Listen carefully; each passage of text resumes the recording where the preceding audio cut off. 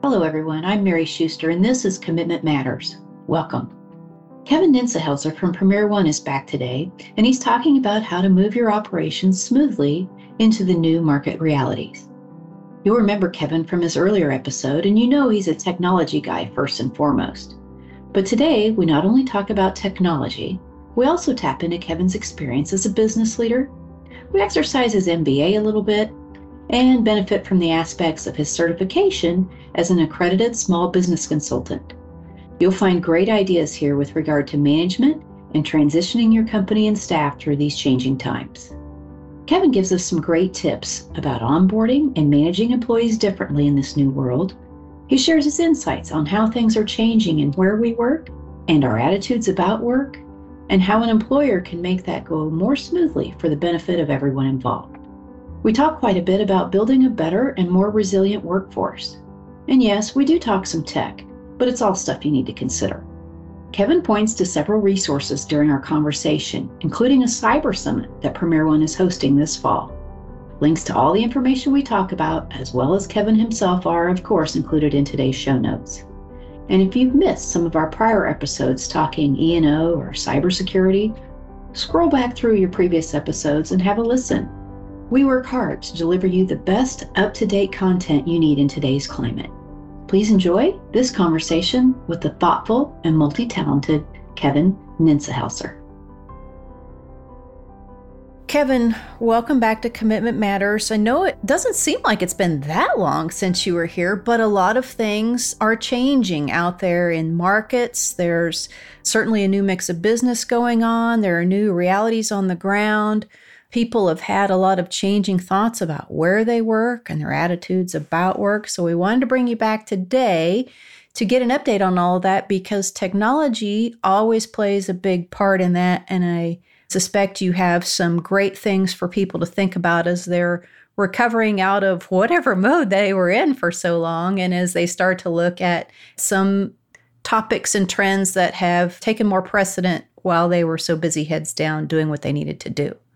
Sure. Well, yeah, thanks for having me, Mary. I'm excited to be on the podcast again, and I'm sure there's some great things we can talk about today.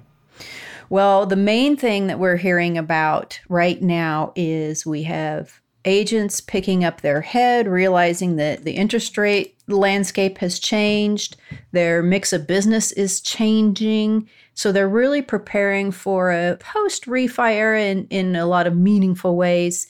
There are some technology perspectives that they might want to take into account. So what should be on their punch list when it comes to that? Yeah, well, we're seeing certainly a big shift in the market from a technology perspective. Technology and human labor are closely tied in a lot of ways. Sometimes they compete with each other, sometimes they complement each other.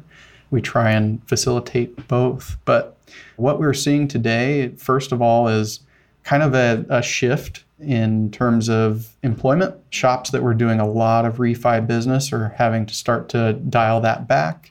And so there are likely some really skilled workers on the market today now available for hire for those companies who are growing. That's good for some, difficult for others. But how does that relate to technology and kind of what we do in the industry?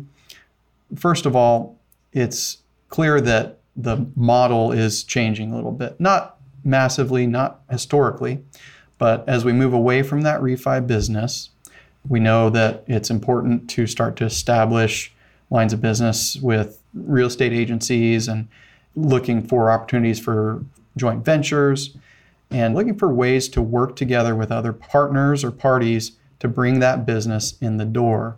It's not a flood of business like what we see with refi.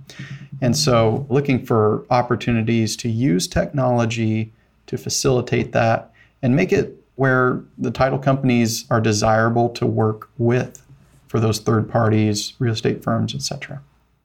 Well, I think that's really important. And so employing technology to get into new lines of business or new sources of existing lines of business is probably something people would be very interested in knowing more about. What are some examples of how they can use what types of technology can they employ to get them into those different channels and visible to some different prospective clients? Right. So we see a lot of times having that personal touch, human touch, having a presence is critical to establishing that relationship and driving that business to your firm. So at the end of the day, we can rely on technology as much as we can rely on it, but it takes a human. And so using technology to enable humans to be there on site with your partners to provide that immediate step in the door, peek your head in the door and talk to that person kind of service is critical. So where the rubber meets the road, what we're seeing is a shift from technology that is particularly security technology that's perimeter based.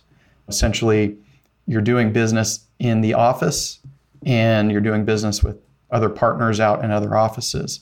We're now seeing that converge where you can actually do business from anywhere. We've seen it during the pandemic with the work from home movement.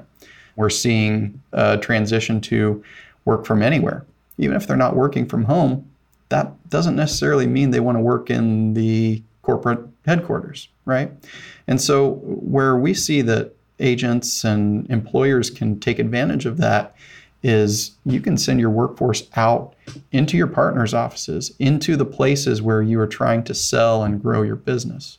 And being there and present has a distinct advantage, I think. So tools, products, services around that are really these identity-based security solutions. The ability to use, for instance, Microsoft 365, where you can access that from anywhere. You can access it from any device. And while you're able to do that, it also is secure, a key component. There are a lot of companies who can go out there and provide that, but if they don't do it securely, they're going to end up backtracking eventually. So we want to do that in a smart way. Well, and I want to drill down on that aspect because we have a lot of listeners who have told us that they kind of slap together in an emergency situation a hybrid work approach out of necessity. We all know what that necessity was, but that now they need to formalize that, shore it up, and go through everything from their recruiting and onboarding to, yes, where they are doing the work, whether it's at the employee's home or in a real estate office or other location. And the ability to do that has long been there, maybe not employed, but I think you're 1,000% right when you say the one piece that has been lacking around that we have solved for inside our offices are the security components of it. So for those people who aren't tech dorks, let's talk about the difference between perimeter security and identity-based security. So really what we're looking at, and this is an overall trend in technology, not just in this industry, not just in any particular industry, but the idea that security no longer is geographical, or at least it's not primary. That's not the primary point of reference. So we're not saying, if you are in the office, you have access to these resources. If you are not in the office, you don't have access to them. That worked years ago. It worked up until a few years ago, for that matter. But today, it's not the modern reality. If we can no longer employ that geographic restriction, at least at that micro level, then what do? And that's where identity-based security comes in. There's this term or concept called zero trust, which is correlated or it's related. But it's the idea that people, based on their identity, as long as you can verify that, have access to what they need to do their job. Really, the key is being able to verify that using different security technologies, different products, always using multi-factor authentication. So it's that ability to determine, is this the actual person, the actual human being who should have access to these resources, to the production software, to the portals, whatever. And if that is what they should have access to, and that's the right person, let's give them that access and let's use technology to deliver it. So it sounds like you're wrapping some of those security features around the sort of production whether it's a title production software or email or whatever it is, whatever they need access to, you're making sure that it's mobile, that it has identity-based security. And I think those are probably somewhat easier for people to step through and imagine without the assistance of a professional such as yourself. They can probably imagine what that should look like. Now, to get it done, they're probably going to need the assistance of a professional techno dork. I say that lovingly. Guilty as charged. Guilty as charged. And I think, by the way, people are always surprised when two technologists get together and one of the first words that come out of our mouth is about the value of the human. That I think that always surprises them. But we mean it. We mean let the technology do what technology can do so you can free up the human to do what only the human brain can do. And that's important. But going back to the scenario, so let's say I want to send my closers out to a real estate office, either to do marketing or do closings, and they need to access something. What else should I be thinking about besides what's on their devices? And am I doing identity-based authentication? Do I need to be thinking about what Wi-Fi I'm going to use? Or do I need to be thinking about what happens if I need to use their copier scanner? Are those points that set up some things that people need to think about? Yeah, absolutely. And it's been a big part of the shift, right? Because what we've seen previous to this is you would set up kind of a traditional office hardware setup. You'd have a printer or copier, scanner kind of thing sitting on a desk. You'd have a computer there. You might have a firewall, which creates a virtual tunnel back to your office so you can access those resources. You might even have, for those of you that have heard it, a desk phone sitting on your desk that you might use. So that's the traditional model that we've used for a long time. What we see now is you need to be able to do everything or almost everything from the device that you're bringing in the door, whether that be the phone in your pocket or some kind of tablet or a laptop. You need to be able to conduct as much, if not all of your business from that device. Now, at the end of the day, we know that you're not going to be able to print from your iPad, or you're not going to be able to print out of your iPad. Paper doesn't come out of there, right? But how do we make it as simple as possible to deliver that end product, if it's paper, or preferably sometimes if it's digital, right? How do we get that end product to the consumer or to the client or to the partner that you're working with as little overhead or as little additional hardware as possible? So yeah, really when it comes down to it, you need to have platforms in place that you can access from these devices. Another thing that's important to consider is asset management. I think we've seen a massive amount of sprawl when it comes to the assets that companies have purchased or have sent home or have kind of deployed in addition to what they had before, again, during these past 2 years of the sprawl of their employees. And so now we're starting to realize, well, what happened to that iPad or that laptop that left our office, right? It can be a costly thing. And when we talk about saving money or reducing costs of technology, asset management can certainly be a piece of that, being able to track and monitor those devices and make sure that you're properly managing them. Oh, that is such a good point. I literally heard about that sort of situation last week where every exit checklist, whether it's a month-long exit time period or this traditional 2 weeks, or right now you're done today, that was much easier to manage when you were in a physical office and you had your exit checklist and give me your keys and give me your laptop. And it wasn't that it went without hassle, but it was less of a hassle than, for example, you have an employee who's disgusted and decides they're not going to work for you anymore and decides maybe they don't want to send their equipment back, like they're steamed.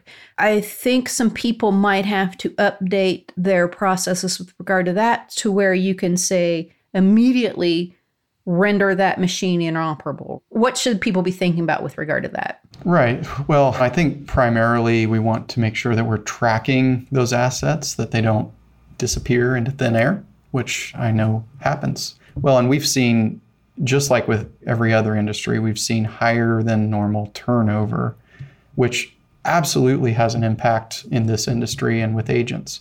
So what we want to consider, obviously, we want to make sure that we're retaining our assets that we own, the device, the laptops, iPads, whatever. But regardless of the device, back to that identity-based security, what's the more valuable thing, the laptop or the information that's on the laptop? Using products that can employ DLP or data loss protection mechanisms, using platforms that you have access and ownership of your data and the ability to push that data out and also to pull it back in, and the ability to monitor your data for how it's being used has always been important. But now, especially with the movement of employees from maybe away from your organization to a competitor or out of the industry altogether, the data that they retain access to or they kept access to after they left or they kept copies of is a huge value or a huge piece of your organization that could walk out the door. So it's critical to keep that in mind and understand, how are you backing up your data? How are you giving access to it? And how are you able to take access away? Hey, speaking of devices, hardware, physical assets in the tech space, I know for a while people were having a real tough time with PCs on back order, servers on back order, and they were really struggling because they were trying to hire or just do regular asset renewal, and they were just stuck for weeks and sort of, we don't know when it's going to get here. It'll just get here when it gets here. And so that made it very difficult to resource plan that way. Has that improved that you guys are seeing, or are people still on the struggle bus with that? What's going on? Sure. I think it's changed twofold. I would say direct access to technology hardware has certainly improved, with the exception of switches. Like across the country, it's hard to get network switches. For some reason, that's, at least in our world, that's the hardest thing to get a hold of right now. That's the one right now. It's always amazing as to what it is sort of this week. Yeah. Because it seems nonsensical from the layperson just looking out. Right. Yeah. It's not firewalls. It's not necessarily computers and laptops. It's not necessarily even servers so much now. But what I will say is that the large, very large enterprise level companies who are providing cloud hosting platforms such as Microsoft Azure, which we work with a lot, they have no issues with hardware shortages. So that kind of leads me to the second piece of this, which is we are starting to, as technologists and as an industry, understand how to be a little bit more hardware neutral. Whereas before, we had a prescription for what we needed. New employee, we need this laptop, we need this keyboard, we need this server, we need to grow our server infrastructure by this amount. Here's the list of good printers our stuff works with. Right. Here's the printer driver that all of that stuff is, again, back to that identity-based security. It's right along with that. It's like we're now understanding that the modern approach cannot be that prescriptive.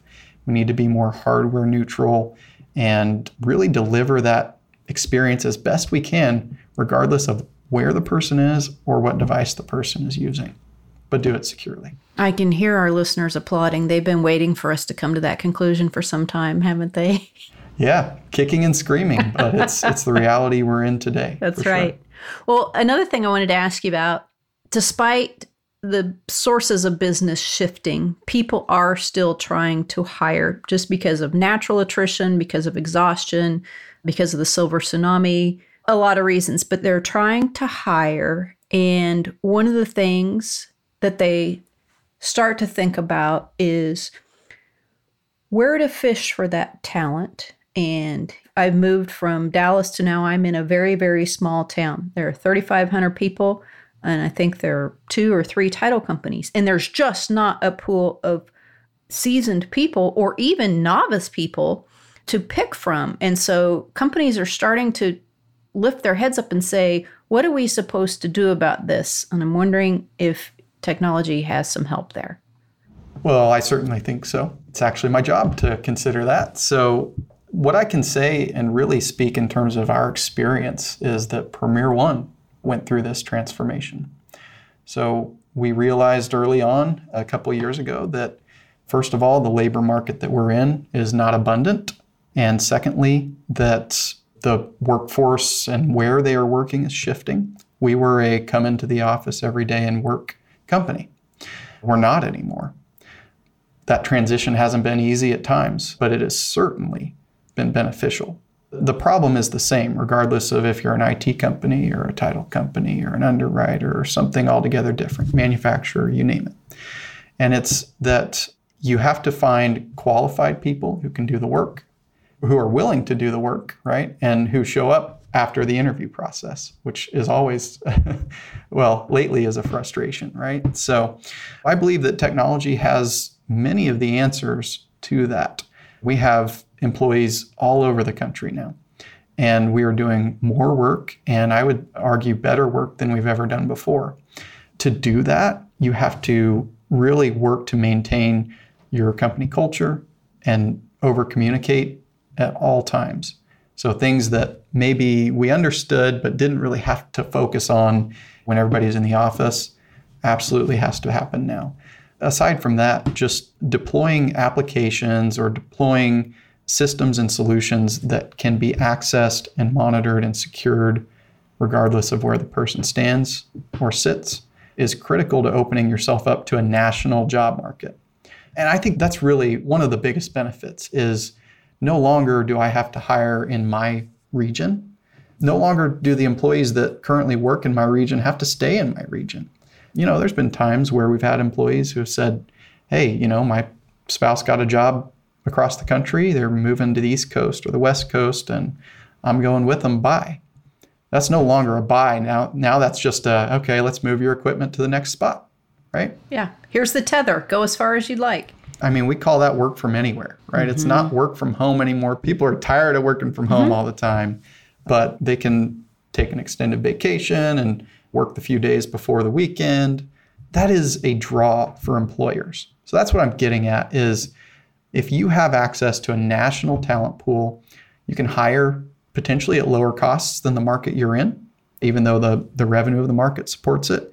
And you might get better talent from other employers who, have determined that those people have to stay in the office. Well, and that's part of the lessons learned from the pandemic, right? Is people have said, I want to be able to work from anywhere. By the way, I do still want to work for you, and I am feeling more productive and more able to engage for longer periods of time because I'm not commuting an hour a day, or I live in the northern half of the United States now. So, it's a snow day. I can't get out of my driveway. Guess it's a top day. Sorry about that work I was supposed to do. Good luck, manager. There are so many things that we have learned that if we forget those lessons, I think it's to our peril. But also, if we don't realize the benefits to us as employers that come from that, to your point, you can now look for talent nationally and apply them when you hire them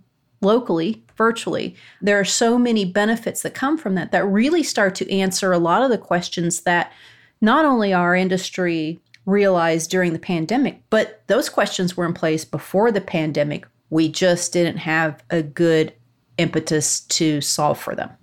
Right. And I would say the other thing too, regardless of the human talent that you have access to or don't have access to, we all know that the cost of that is growing. Number one cost of most service-based businesses is payroll. And that's not changing. If anything, it's increasing. And so we are also seeing this shift where companies are ready and willing to start investing in automation and bots and just looking for ways to become more efficient using technology, maybe sometimes technology that does not yet exist, but should, right? So I think we've had the luxury of relatively inexpensive and still very well-trained labor. You mentioned the silver tsunami, but that is changing, not just because of the past couple of years, but because the workforce is changing or aging out or whatever. And so now is really the time to start making those investments in automation because companies that do will be ready when the time comes. The labor market we're not losing employees in droves right now, but those trained, seasoned veterans that know title and understand it in and out, we realize they're not going to be around forever. And if we don't have an answer for that, either we're going to have to train a whole new workforce who have grown up working with iPads and iPhones or Android, whichever way you roll. And so we're seeing now that it makes sense to make those investments. If you don't, on the front end, you're going to be trying to catch up on the back end. One thing that we hear from agents that are starting to contemplate this or dip their toe in a little bit, they come back with 2 questions almost immediately. And I'm going to pose them to you. The first one is, how do we smooth out the onboarding process? Because we basically took our existing in-house onboarding process, which was basically, we hopefully would have a computer ready for them on their first day, hopefully, if we planned far enough ahead. We hopefully have a template for the types of things they need access to, and we hopefully have a training schedule for them. And sometimes that's just, here's your chair, here's the phone, by hook and by crook, figure it out. But sometimes it's an actual training program. But they're struggling with making an onboarding experience warm, meaningful, efficient, not something that the employee sits out by themselves for the first week or two, just sitting, filling out forms, reading handbooks, maybe watching videos. As you've helped companies transition to an effective work from anywhere program, what are some types of things that they have found are positive in that onboarding scenario? Love that question. So I'll give a couple of different answers. One is more general, and then I'll also give you some specifics on what we've done, which I think works well. I think in general, technology does not solve that entire problem. Or maybe it's not a problem, but the idea of creating a valuable onboarding experience for a new employee, or for that matter, you can extend that to new clients, right? We're onboarding all kinds of things all the time, right? But when it comes to employees specifically, it is a combination of technology and the human resources department. And if those two are not working together, that's the first stop on the road to a better onboarding experience for employees. As it relates to clients, it might be the closer or the people who are in communication with the end user or the end client. Having them plugged in directly to the folks that are working with your technology is critical. If there's a gap there, or if those two are not working in tandem, the experience overall is going to suffer. As it relates to onboarding new employees for Premier One, some things that we've done to make that exceptional, and I wouldn't say we have it all figured out, but we've gotten better at it. We have a daily get-together via Microsoft Teams. All the cameras are on. And we have it split into departments. You can't bring, everyone in a large organization together on that. But, you split them into small groups or departments, and you just have that face-to-face interaction. It's not in person. You can't give physical high fives, but you can do virtual high fives. Some things that you can't do in person are to put out those memes or GIFs and really have a good time with it. You can do that in a Teams video call. But that daily interaction, I think, is key. And just really leaning into the more modern communication platforms. If you are relying on email to keep your company together as you expand your employee base nationally, it's not going to happen. You've got to use something like Zoom or Teams that has that video interaction at least. You have to have established times where people are going to get together and talk. An open door policy where somebody can jump in and talk to you via Teams or Zoom. So in terms of onboarding, I think that's key, is just to recreate as best we can with technology the human aspect of welcoming someone into the organization. Well, and my ears are perking up at that answer because it also has the benefit of solving another problem, I'm using air quotes, problem that we hear about often. That tends to be exactly the type and cadence of communication that our younger career workers seek, need, want, require. And while some of that, just for its own sake, can feel a little itchy to some of us older or later career employees, I think it really helps to frame it up under the let's look at this firstly as part of a healthier onboarding process. And I think if you give some of us later career people that lens to view it through, it can give us a reason to get together, helps meet our objective of creating a warmer onboarding process with a better through line and better results coming out of it. But also helps those early career employees just with a rhythm of communication that they anticipate that they actually don't always get in the office environment. Right. Yeah. So I can confirm based on the usage we do see folks that are newer in their career or newer to the workforce. They use these more modern collaboration solutions far more than the people who are more familiar with just that email communication back and forth or the interoffice envelopes or whatever.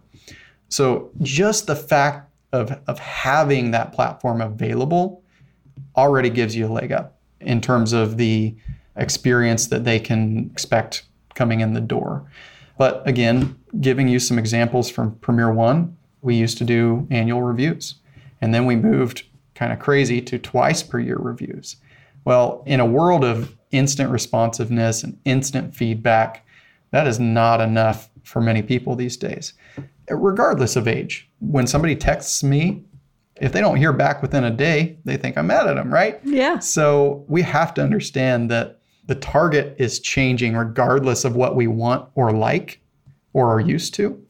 And so what we've done is we've established monthly one-on-ones. So the manager will have a one-on-one Teams video conversation like this with, all of their direct reports. And does that take time? Absolutely. But it takes a lot less time than having to rehire people who haven't gotten that feedback, good feedback, difficult feedback, whatever. But people need to know and adjust more quickly now. And so I think technology can, regardless of whether you're in the office or all in the office or you have a national presence, you can use technology to make that easier. Okay, well now you keep hitting on all these wonderful subjects. So a one-on-one meeting. A lot of people have not heard of these or have heard of them and think they know what they are but aren't sure. I will tell you, I think the first time I really heard the phrase was, 4 or 5 years ago. And I, being later in my career, thought, what the heck? We have the department meetings. I have the conversations that I need to have with people in order to get my project done. What is this now? I thought, is this hand holding? Is this hair braiding? Like, what the heck is it? And I will admit that it really wasn't until the pandemic and being removed to make me understand the value of those one-on-one conversations, which almost never have anything to do with the tasks of the week, the where are you at in the project. It's a much different conversation. What's been your experience with the effectiveness of those? How do you conduct those? Do you go just down a level? Do you ever do skip levels? I feel like we need to give this a full airing for people who might not be familiar. Yeah, well, and I'll be the first to say that, again, we haven't figured it all out, but this does come back to there has to be a close relationship. HR and your technology team has to be in lockstep on some of this stuff to make it work well. And so, what we've done in our one-on-ones is it's fairly open door, just transparent discussion. What's going on in your day or week or month? We certainly have other opportunities to skip level and stuff. So we don't necessarily do that for the one-on-ones. It's really an opportunity for the employee to talk with their manager about how things are going. I think it's important too to know though that even though we haven't done that for all these years up until maybe recently, it allows the employee to make micro adjustments more quickly. So I believe that there's two benefits to this that we've seen at Premier One. One is that you're not waiting 6 months and letting that employee go down the wrong path only to create a really large correction at a mid-year review. Instead, you're able to catch it early on if there's a behavior that needs to be adjusted, or vice versa, if there's a behavior that needs to be reinforced. Your email communication has been great. do more of that. Well, for the next 5 months, they're going to be improving that instead of waiting until the mid-year to hear about it, right? So one of the benefits is that you do have the ability to make those micro adjustments and improve and have that flexibility to get better quicker. In this world, that is key. I mean, you can't wait 6 months to change your business model if the industry is changing faster, right? Then secondly, I think it just allows for efficiency of time. So instead of somebody popping into my office and sitting down and having an hour conversation unexpectedly, now there's a time for that.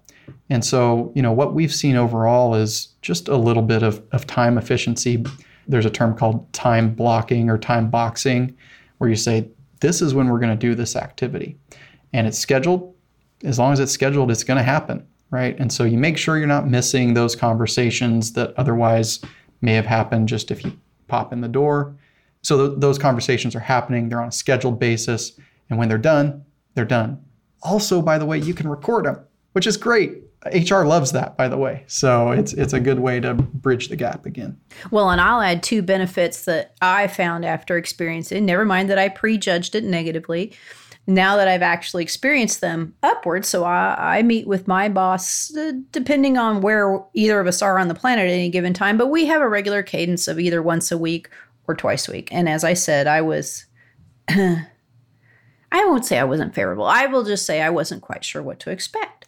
But I find a couple of things happen. I wonder if you find this too. First of all, because I know I have that time, and I find this with employees that I also reach down, if you'll forgive the phrase, and have one-on-ones with them, with me in a leadership role, what I find is things that I might be annoyed about or exercised about or fatigued about, I will tend to hold them, put them on a list, and wait till that time block occurs. And you know what happens? Instead of just walking into their office and sitting down, oftentimes I'll review them after 24 hours or right before the meeting. And I go, oh yeah, it turns out that's not that big of a deal. It turns out a lot of the negative things can resolve just with the waiting for the planned time. But also, I will say, a lot of the times, often we don't talk much about work at all. Here's a very timely example. Tell me about your 2-week vacation to Europe. We always talk about my dogs. You get some of that warmer bit of human interaction that you used to just get in the office, whether it was at the water cooler or passing the hall or in the washroom, or just, it's 5:30, haven't left yet, but I've kind of packed up my desk. Let's just catch up on what's going on. So it also can provide a mechanism for some of those warmer, more positive things to come naturally back into play. It sounds unnatural because it's scheduled time, but what can happen is if you don't make the topic all about work and tasks, you can get some of that rapport back that a lot of people who love working remote still feel like they're missing out on if they're not in the office. Yeah, absolutely. And I think a lot of what you said, again, applies not just to the internal relationships with your employees, but it also expands out to your clients. And the lessons that we've learned internally as we've grown as a company, we're able to apply those elsewhere. And just like the relationships that you have to have with the people who report to you or that you're leading, you have to maintain those same relationships with your clients. Can you do that if they're working from home or decided to go work from the East Coast or the West Coast for this month? Not if you have to do it in person. And so, again, this creates that accessibility, and there is absolutely no replacement for an in-person discussion. I won't say that technology can replace that, at least not at this point. So sometimes you got to do that. We brought all of our employees together for an all-company, all-hands event at our headquarters this year. Incredible. One of the best experiences of the year. But that was one weekend, right? What happens to the other 362 days of the year? We have to establish some other option. And I think technology can certainly bridge a good portion of that gap. Well, and we ventured over into the next question I had for you a little bit. When people start thinking about, all right, maybe I do want to employ a a hybrid workforce and we walk through the onboarding, I think we've kind of come over into their next set of fears, which is how do I effectively manage them if they're not right here? I'm not seeing exactly what they do. I don't know exactly what time they get in and exactly what time they leave and all of that. What lessons have you learned about managing remote staff? Yeah, I think the good news is that it's really not that different, but we have to get better at, before we knew we needed to do, but we didn't really have to do it because everybody was in the office. But just like before, just because they clock in at 8 and clock out at 5 doesn't mean they're working efficiently. It's a facade. You're just making that assumption, right? So again, I think this is for the better, that we've had to get better at understanding what is actually required of this position. How do we measure it? And if they're meeting those expectations and the measurements are accurate and they're doing well, does it actually matter in their particular role if they clocked in at 8 and clocked out at 5? Sometimes it does, sometimes it doesn't. Again, one of the lessons we've learned at Premier One is how to measure the key performance indicators of our employees based on their role. And we didn't used to have to do that. See them in the office, see how many tickets they're closing, or see how many conversations they're having with our clients, and you can get a rough estimate that they're doing okay or not. Once you can start to measure those things, it really opens up a plethora of possibilities. Again, we use technology for that. There's different products out there. You can use Power BI.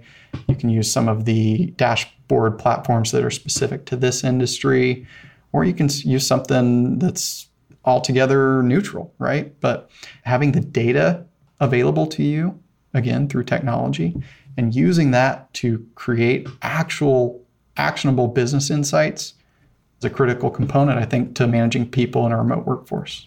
All right, that's great. I have one other question about this element, and I apologize if it's too specific. I haven't yet heard a lot about this in title and settlement, but I think we will soon. I've certainly heard it in other industries. And that's with regard to sort of a conversation channel. We use Teams, and we like Teams. We find it very effective. I don't see a lot of this happening on Teams, but when you hear about, for example, a software like Slack, where it's just basically an ongoing conversation, it's sort of like the water cooler used to be, but I actually am hearing a little dimmer view that it's sort of like the wild conspiracy corners of your office and as a manager, you intuitively know it when you just walk by it and you can kind of walk toward it, see if it's something legitimate going on. And typically if it's not, they bust like a covey. Where on, for example, I'm not trying to pick exclusively on Slack, but you just hear people kind of generically refer to the Slack channel and they go, oh my God, if you get in there and see, and it's the negativity that just compounds and compounds and compounds. And sometimes their company or elements of it can get away from them because there's just this unmonitored area where perceptions can sort of crater pretty quickly if you have one negative person or the absence of any leadership messaging in there, but they don't want it to be real encroaching and intrusive. So what's been your experience with that? What do you recommend people think about that? Yeah, we certainly do have hands-on experience with that, unfortunately.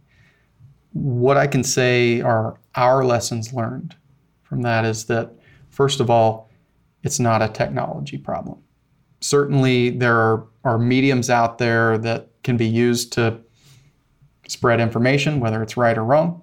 And likely, especially when we're talking about employees, they are not going to use those mediums that the company provides, right? That's human nature understands that that's not how it works. So, first of all, it's not a technology problem. I think what we learned in the experiences that we've had with that is that you have to be more attuned to the people problems, and you can't ignore them, and you have to deal with them, first and foremost. Where I can speak to technology in that regard, though, is that when possible, we found that it's better to engage with it than to try and prohibit it. Now, certainly when it comes to anything around proprietary data or personally identifiable information or company asset data, you have to be very strict about how that is used, certainly. But when it comes to kind of the fringe stuff, whether it's super nerdy chat thing like Discord, or you're using HipChat or Slack, or there's all these communities out there, Reddit for that matter, I find that they tend to lean negatively. So it's not a matter of trying to change that, because you won't. It's the nature of those platforms and the nature of the humans who are using them. But just engaging where you can, for sure. Be willing to be a member of that Slack channel, if for no other reason to show that you're available. For instance, we have vendors in those different communities who we work with, and they're engaged in it. So if we're not getting the experience we need out of the normal channels, we might go to that fringe channel and say, hey, vendor, this is a problem and we're not getting what we need. And so if they have a presence there, it's actually a good thing, right? As it relates to, the employer and the employee, I think it's important that managers specifically be willing to meet their employees where they're at, if they can. It's not always possible. And that's where it comes back to, man, if it's a people issue, never has there been a time where you cannot afford to ignore it more than right now. I so agree. And you've done a great job so far of kind of showing your education and experience in general business management in this conversation. And I think that's maybe something, a lesser known fact about you. I think people see you and they think, oh, technologist, but you really do have a very strong general business management background. And so I always like to plumb you for some of those things as well. But I know that your primary bread and butter at Premier One is with technology. So I do have a couple more technology specific questions. We've got the modernization of some security standards out there that perhaps some of our organizations don't know about. So what should they be following? Why? What's going on? Let's get the people some new information. Yeah, well, first and foremost, I'll start with Alta best practices, going through that rewrite right now. I think especially given a couple of really critical events in the industry, what we're seeing is a renewed focus on how do we do better? How can our businesses be more secure? We're also seeing a trend with just being really kind of rubber meets the road here with cyber insurance, where you really have to be able to check all the boxes just to even get a policy for your business, right? So as it relates to modern security standards, what we're seeing is that in the Alta best practices committees, they're really starting to move forward, in my view, in the right direction. And there's just interest in the industry as a whole in making sure that we're getting that right. There has been in the past, the original documents were appropriate for the time, but things are changing rapidly, right? So one of the things that's critical, especially as those who are trying to run a business or manage the growth of a business that they're working in, is understanding kind of these neutral standards or best practices. So Alta best practices is a great starting point. Maybe outside of just the title industry, we've got NIST 800-171, we've got the CIS standards, which are these neutral bodies. CIS is certainly neutral. NIST is closely tied to kind of the federal. In general, these are some modern security standards that the technology industry as a whole has come together and said, regardless of what industry you're in, regardless of what business you're doing, these are the things that you ought to be aware of and ought to be doing to keep your business safe. And a lot of it has really come from the top down, from the federal government, really wrapping their arms around small and medium-sized business or around critical infrastructure and industries, such as financial industries like title, and saying, here's some guidance that we must provide to the general population of businesses so that they understand what they should be doing. So Alta best practices speak specifically to the title industry, but then a level up from that, the NIST and CIS standards, which are available out there for anyone to see. These are the things that we ought to be marching toward as businesses, and also for anyone who is involved in your technology vendors even. You need to have an understanding of how do they fit into these frameworks. Are our software providers, are our integrations, are all of these things that touch our data that is so critical to our business, are they following these modern standards and keeping us secure in our business afloat? Okay, so if I'm an agent, I go, I know Alta best practices, and I've heard about, say, a SOC 2 certification, which I think about with security standards. And maybe I have that, or maybe I'm on my way to it, or maybe I'm a super small agent and have done the parts of it that I can afford to do. So do these additional ones sort of sit on top of those as best practices that cover both sides of that equation? Or tell me how to think about them, and do I interlace them with what I'm doing currently? Do they sit on top? Do I forget everything I've done and just move to these? What should I do?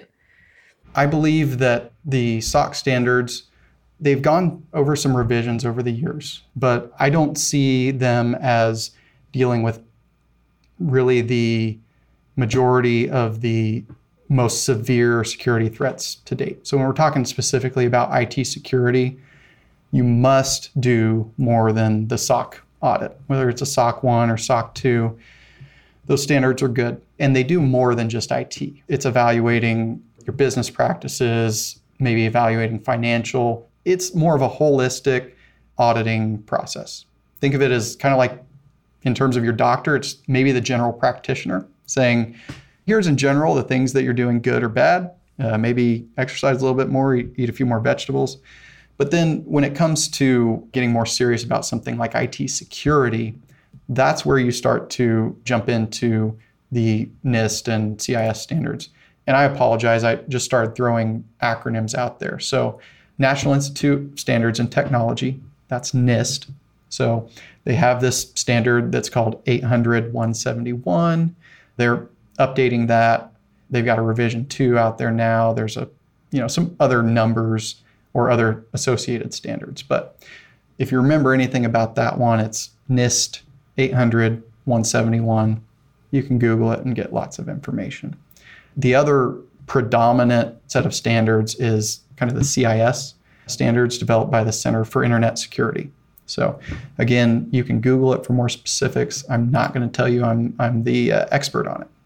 But what I do know is that when you are concerned about the IT security of your business, about the technology, and making sure you understand how that's working for you and how it's working for the bad guys out there, these are the standards beyond just a SOC audit that will really take your technology security to the next level. Well, and I can almost feel the eye rolling and hear the sighs of some people, because it sounds like something else to do. And I think it's important to just reinforce what we've always said here, and I know you say all the time too, is that guess what? There's no destination called secure. It is ever evolving. You have to stay ever vigilant. And I think the good parts of what you've just mentioned are, guess what? You don't have to make it up.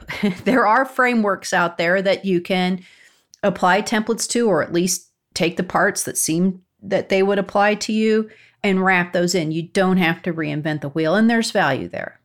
Right. Well, and I think the biggest value that can bring, aside from just security or protecting your business, the value that can bring to business owners is you should have a clear understanding of where your gaps are. Everyone has gaps. We have gaps, you have gaps. And so we need to understand, where are we strong and where do we need to improve? That's what those frameworks are really about. Like you said, it is a constant effort to continue to stay on top of things, whether it's security or the latest technology or automation, whatever. So having a neutral framework, you don't have to take my word for it as someone from Premier One. You don't have to take your vendor's word for it or your copier company's word for it, whatever.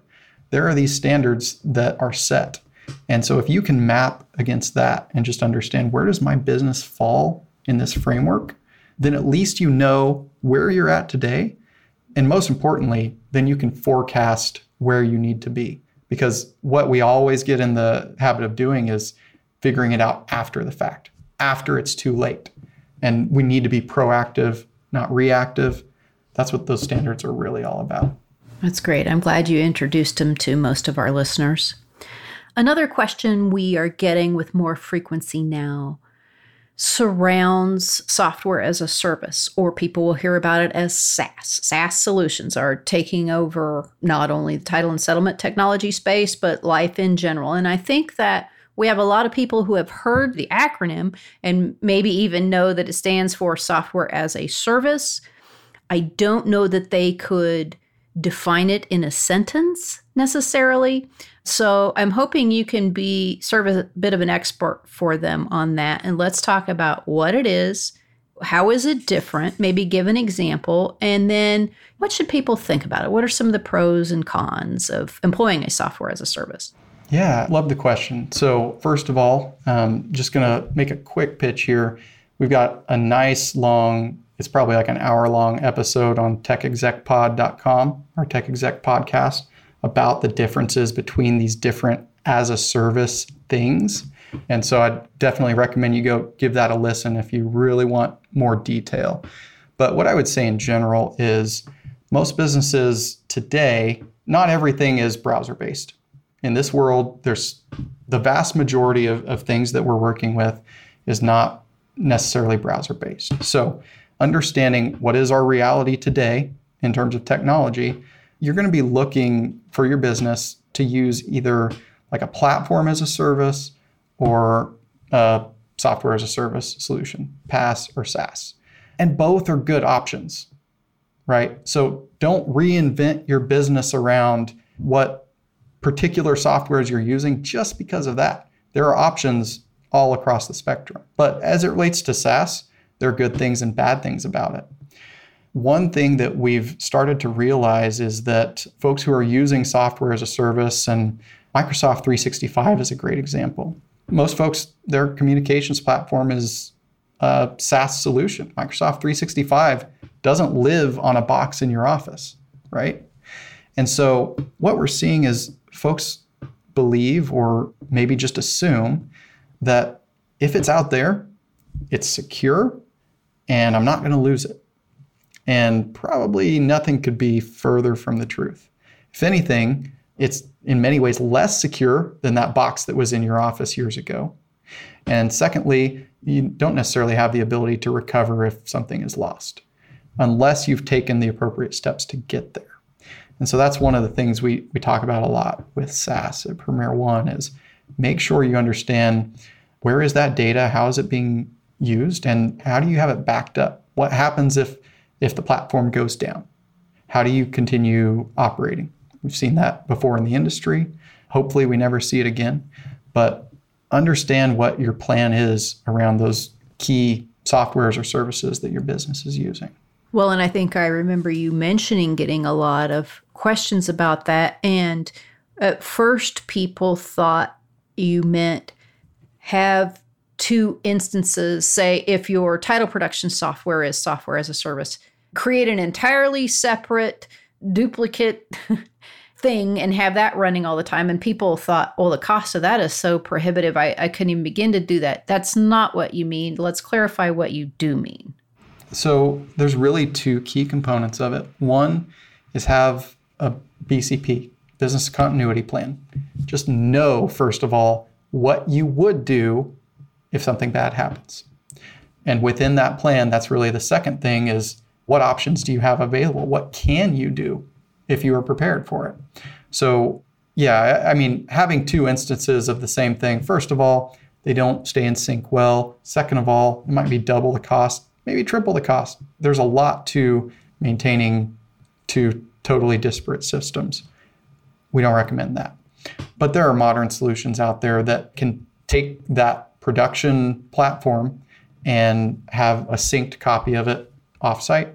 Rule of three, you want the production data or the production system.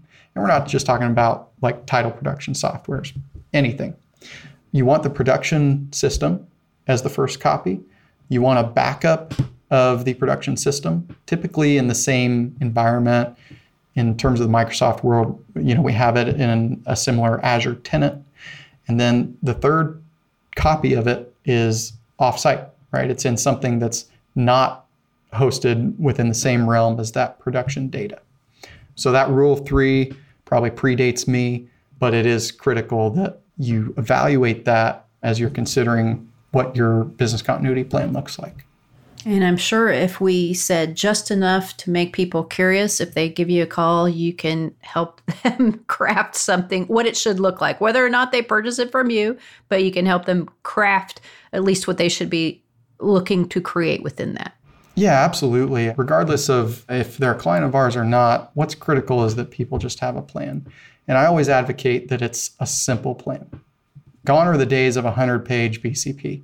It's not necessary, it's not helpful, and frankly, it's always going to be incorrect then, right? You want something that's simple to understand so that on D-Day, when the thing happens that shouldn't happen, you go to it and you understand what is the next step. You execute. You're not thumbing through 4,000 sections to get to the right subparagraph. Yep, that's right. Keep it simple. And I've also seen from a compliance perspective with SOC auditors and stuff that they're starting to accept that that is the reality of what's necessary today. I will also make a mention to watch this space. Another question we get surrounding SaaS solutions falls in the realm of data privacy, which is emerging as a national topic and a topic in the title and settlement industry. We're going to be issuing some information on that people might find helpful, and I'm sure we'll be discussing it here too. So if you'd like to come back for that, we'd love to have you back. But I know that question, if it doesn't come up during consideration of a SaaS provider, it should come up in the decisioning around that. So we're going to help people understand how to think about that a little bit differently as well. I would just reiterate, regardless of what platform or service you're using, understand what it is that you're doing with the data. There are companies or agents or organizations who are willing to accept whatever those terms are. They might go into that with both eyes open, and that's the appropriate way to go into it. At the end of the day, just don't be surprised about it. I think that's the key. Completely agree. Kevin, you always bring us a wealth of information on a wide array of topics. I know that people can often think, oh God, I'm about to hear from a technologist. I'm not going to understand everything they say. And you disprove that myth every time. So we are very, very grateful for all this great practical information you've given today. Had a blast. Thanks for having me as always, Mary. Thank you so much, Kevin, for helping us eat our technology vegetables. The kind of work you do doesn't always get the attention it deserves, at least not until something goes wrong. So it's especially nice to hear your thoughts on so many aspects of our careers and businesses. Thanks for sharing your insights. They were right on point. Until next time, listeners, for today, try to think of and implement one new way to rejuvenate a neglected relationship. Whether it's at home or with one of your coworkers, don't let being busy get in the way of a productive communication with those around you. It's important.